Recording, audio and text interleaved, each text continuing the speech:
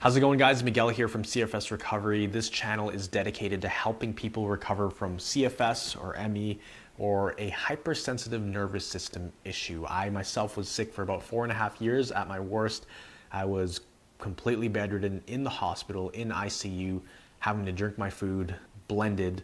So I was in a pretty dark place. You wouldn't think that of me today. Today I can run, I can exercise, I can work out, I can work full time, and I can run this program called Recovery Jumpstart where I help people recover from all this. So I am just proof that you can go from a very dark place, from a place where it literally feels like it's your final chapter, to truly living life again and living a life that surpasses where you were before you even got sick.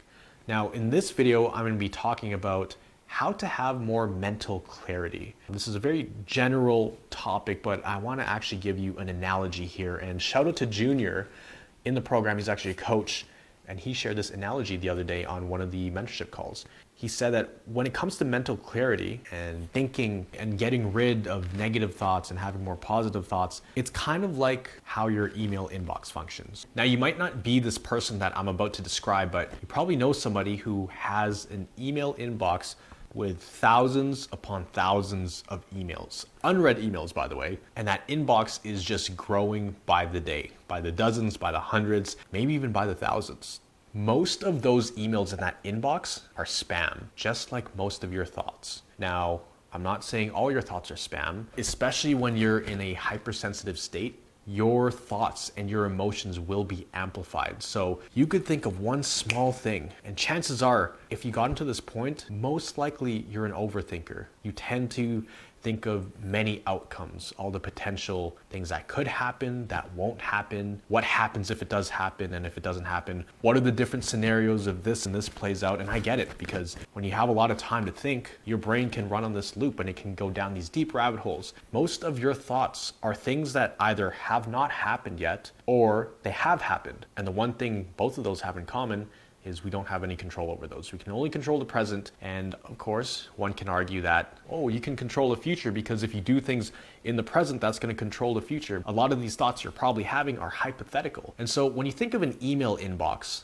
most of the stuff is spam. It's just noise. It's junk mail.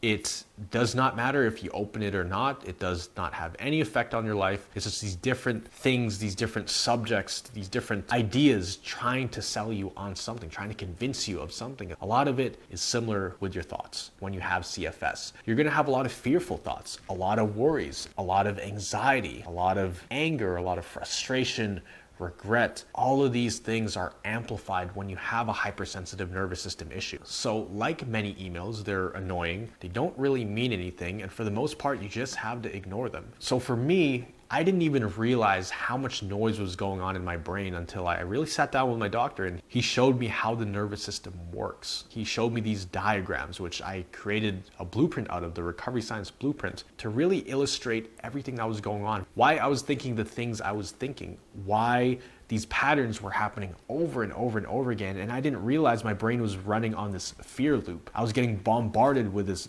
junk mail, which had no benefit, served no positive purpose other than to keep me stuck, other than to keep me in the state of freeze mode, in this hyper-vigilant state. I had to learn to put a filter on my brain, kind of like how you can put on a filter in your email inbox. In your email, you can go into filters and actually select an option where certain subjects, certain topics, certain keywords, your inbox can automatically filter those and throw them in the trash or put them in a certain folder. And that just streamlines having to process all of those different emails and sort through what's important, what's not. If you find these mental patterns, these negative thoughts happening over and over again, you need to put a filter on your brain that automatically just swipes it aside and says, okay, cool, I acknowledge you're there, goodbye, I'm not going to engage with you at all. And you need to identify what those thinking patterns are. What are the thoughts that constantly come up? What are the things that always scare you? Things that always frustrate you? The things that always make you feel sad? What are they? You need to literally write this down on a piece of paper or in the notes app on your phone so you can identify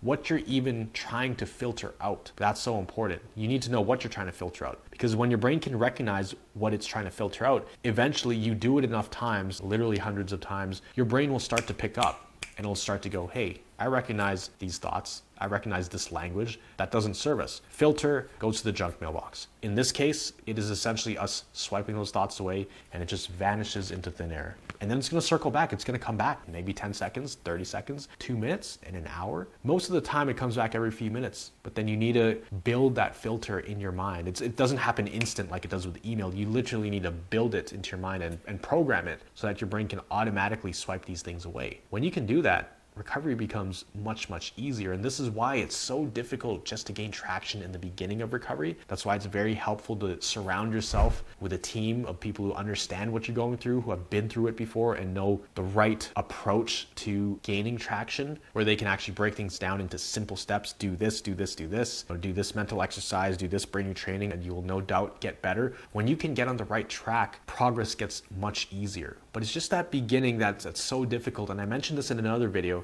which you can find up here, that the beginning of recovery is kind of like trying to turn around a cruise ship. It takes a lot of effort in the beginning and you won't see many results at first. You're going to be putting in a lot of effort for little return on your efforts. But if you keep it up, if you keep going, even in the face of not seeing any immediate results, you're going to feel much better and things will start working. Things will start changing. You'll start feeling a bit better. Those voices in your head, those negative thoughts, they will be less intense, they will be less loud, and they will be less frequent the more you're able to do this. And it gets to a point where your brain just automatically filters them out to the point where you don't even hear them anymore. It's out of sight, out of mind. It doesn't even become a problem. And so the things that used to worry me 4 years ago, when I was just getting better, they don't worry me at all anymore. It doesn't even cross my mind. Before, I would try going up a flight of stairs and my heart rate would be through the roof. And sometimes it wouldn't even be through the roof. When I was more normal, my heart rate was just increased. So maybe it was 120. It wasn't anything crazy, but me just feeling that heartbeat, that pounding in my chest, I thought I was having a heart attack and I was scared my heart would give out any second. I lost all trust with my body.